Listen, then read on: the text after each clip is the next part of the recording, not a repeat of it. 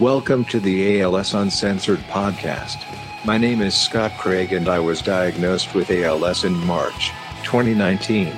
This entire production is done using eye gaze tracking technology, a synthetic voice and a little badassery. As ALS progresses, it tries to lock a person inside their own body. Well, fuck that. There is more than one way to live life and I'm here to help you find your keys. ALS is hard and dirty and an ugly mess of a disease. We're going to slog and crawl through the tears and fears and blood, piss and shit together, and we're going to find the roses and silver linings that make life sweet and beautiful and worth living. We're going to bend some rules and break through some boundaries and live on our terms. I'm dragging my ALS out into the sunlight. Welcome to ALS Uncensored.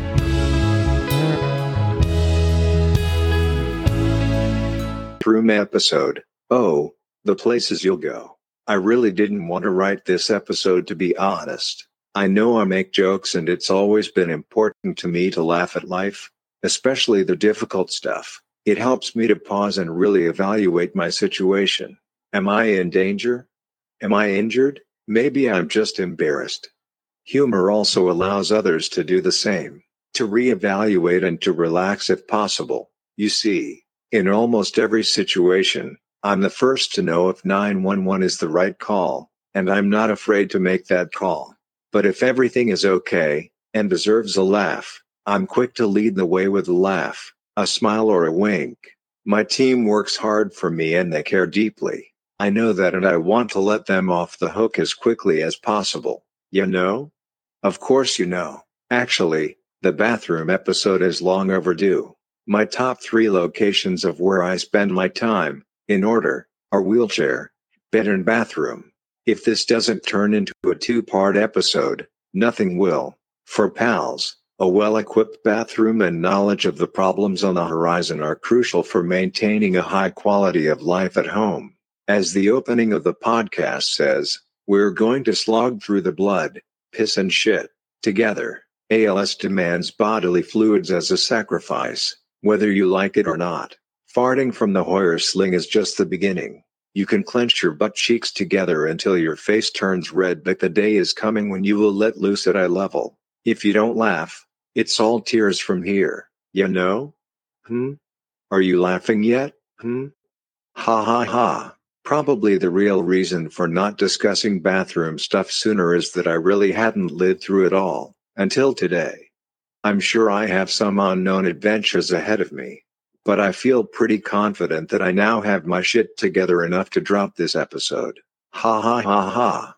Oh, this is going to be wonderfully bad. Yet, I feel that it needs to be done, for the greater good and all, you know? Of course you do. So here we go. Ha ha. Oh, the places you'll go. My wife gave me that book by Dr. Seuss before we were married, right after I was accepted to culinary school, and I cherish it. It's a little corny, but the premise is timeless. Life is an adventure and it's a great big world out there. So, apologies to the doctor, but I'm sure he would chuckle at my twist. Maybe? The first time I needed help in the bathroom, I was in the shower. I had recently remodeled my bathroom because ALS. I had a shower chair that I was sitting in and 2 things happened at the same time. I could no longer hold my shower brush and had dropped it. And I realized that I couldn't stand up from the chair. Couldn't turn off the water. Couldn't grab my towel. Yup. I sat there pondering just how screwed I was at the moment. I had gone to great lengths and cost to remain independent.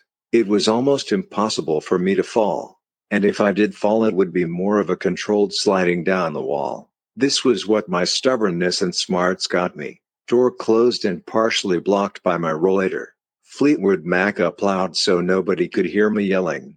I sat there and I started to cry. I was so angry and defeated at that moment. A little scared too. The reality of what cruelty lay before me was too much, so I just sat and sobbed. Probably long overdue anyway, you know? Eventually Nikki knocked on the door to check on me. Thank God for her. I had to admit my defeat, my shame. Big man falls hard, my inner voice mocked. Nikki pulled back the shower curtain and I sat there, head down, Water running cold, naked, exhausted. Between the two of us, we managed to get me seated on my rollator into my room, dried, dressed, and back in bed. ALS had won the day before it really even started.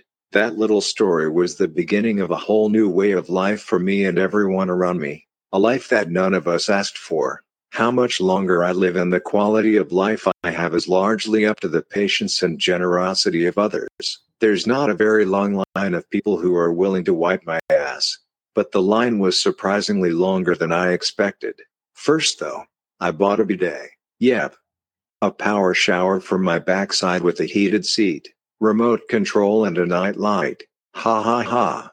This worked pretty well for months in delaying having to ask the question that shall not be asked. My bidet even had a dryer. No, I don't remember what kind it was, but I found it on Amazon for about $400. And before you say it is expensive, ask yourself this. How much would you pay to not wipe someone else's butt? Pay to not wipe someone else's butt.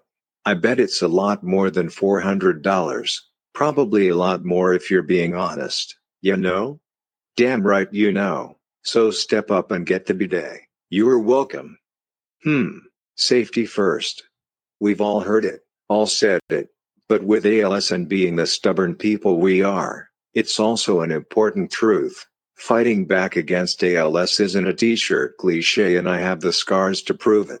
In my attempts to remain independent and on the move, I have been burned, bruised, cut, and embarrassed. I have staples and stitches, CTs and x-rays, 2 ambulance rides, 3 calls for non-emergency assistance, lifted by Hoyer sling, and propped up by friends numerous times. I probably should have had a helmet and bubble wrap. Others probably think I should have stayed home, and I get that. But that's just not my style. Life is for the living. And you wouldn't listen to a podcast about a guy sitting in his chair, right? So you do you and I will do me. Enough said. Now, where was I? Safety first. One of my first investments was side rails for my toilet. I have 2 U-shaped safety bars, one on each side of the toilet. They fold up and out of the way when normal people are around.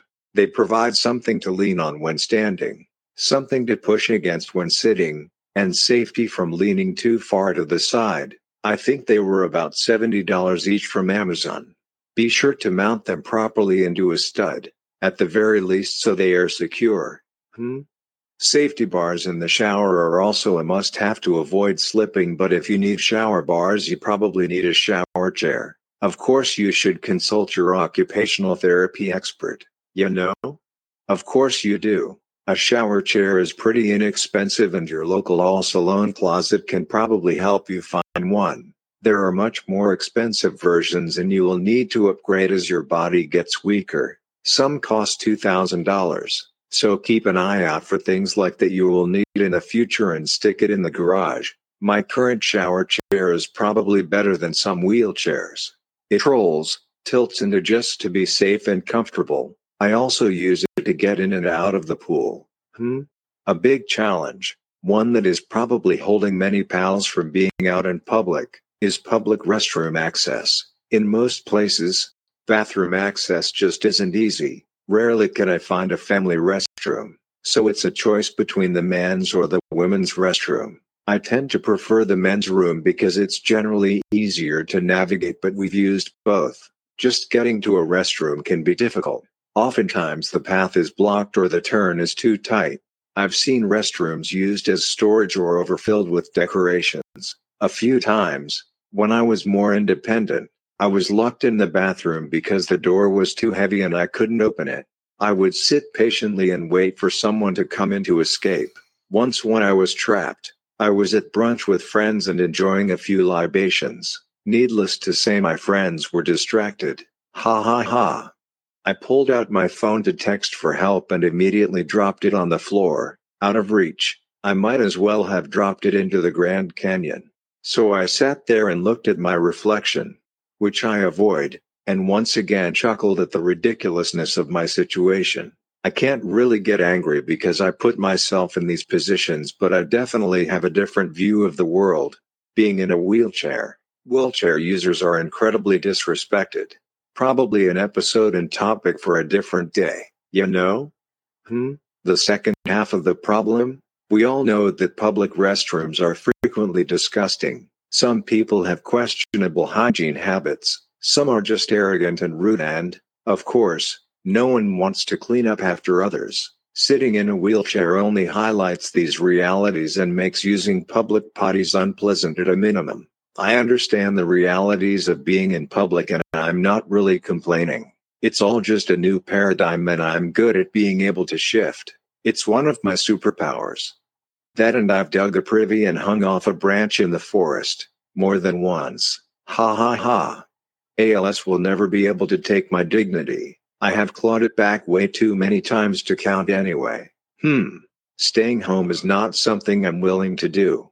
Catheters are always an option, but the choices are a tube pushed up the urethra or a condom catheter, which is a condom, tubing and bag. Neither are exciting as you can imagine. The last choice, and the one I prefer, is to carry a portable urinal and get an assist from a buddy. I have a urinal in my backpack and I always have the pack with me. I do try to be mindful and discreet, but when you gotta go, you gotta go. You know? There have been many races to find the restroom in a store or to get back to the van because we forgot the backpack. Vanessa once said, as I openly peed in a parking lot, "Well, there goes my dignity."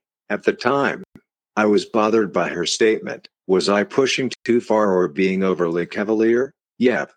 Probably. Since then, we've all adopted the philosophy of those that matter don't mind, and those that mind don't matter. I try to be respectful and check my surroundings, but that's about it. Over the last 3 years I have peed everywhere, and into everything, both figuratively and literally. It's just part of the program, unfortunately. Respect cannot be taken, dignity can only be given away. So what other tools do I have in my toiletry kit? I'm glad you asked. An electric toothbrush is a must, as is impeccable oral hygiene. I truly believe that the gut-brain connection is real, magnifies ALS symptoms and progression, and begins in the mouth. It's also important to stay kissable. And believe you me, you never know when someone might want to give you a kiss. Ha. I go to the dentist quarterly, if only to see Bruno. If you know, you know. One of my favorite and first investments into my survival is the aptly named Booger Sucker. I don't remember who gave me this idea, but it's definitely not mine. I wish it was. I'm pretty sure I found it on Amazon, and I'll post the link on my soon-to-be live website as soon as I find it. But it's exactly what it sounds like. It's a nose vacuum for babies, and now, it has 3 speeds, and it will even play a soothing lullaby while someone jams it up your schnoz to suck your McCols out. Ha ha ha ha.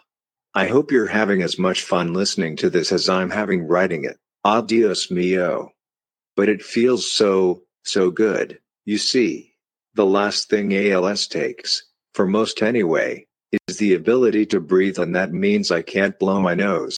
Keeping my sinuses clean and clear is crucial to managing my goal of not getting pneumonia and not dying. Having clear sinuses and a clean mouth helps to prevent mucus and drooling and, hopefully, choking. The Booger Sucker is the oldest ALS tool that I own. The fear is real. Yeah, sometimes it gets very real. I think that's about enough from Funkless Scott for one episode. I got a good couple of giggles from this show, and I'm already thinking about when I should drop the places you'll go. Number 2. Until next time, and say it loud for the people in the back of the bus. It's only a mild case of ALS.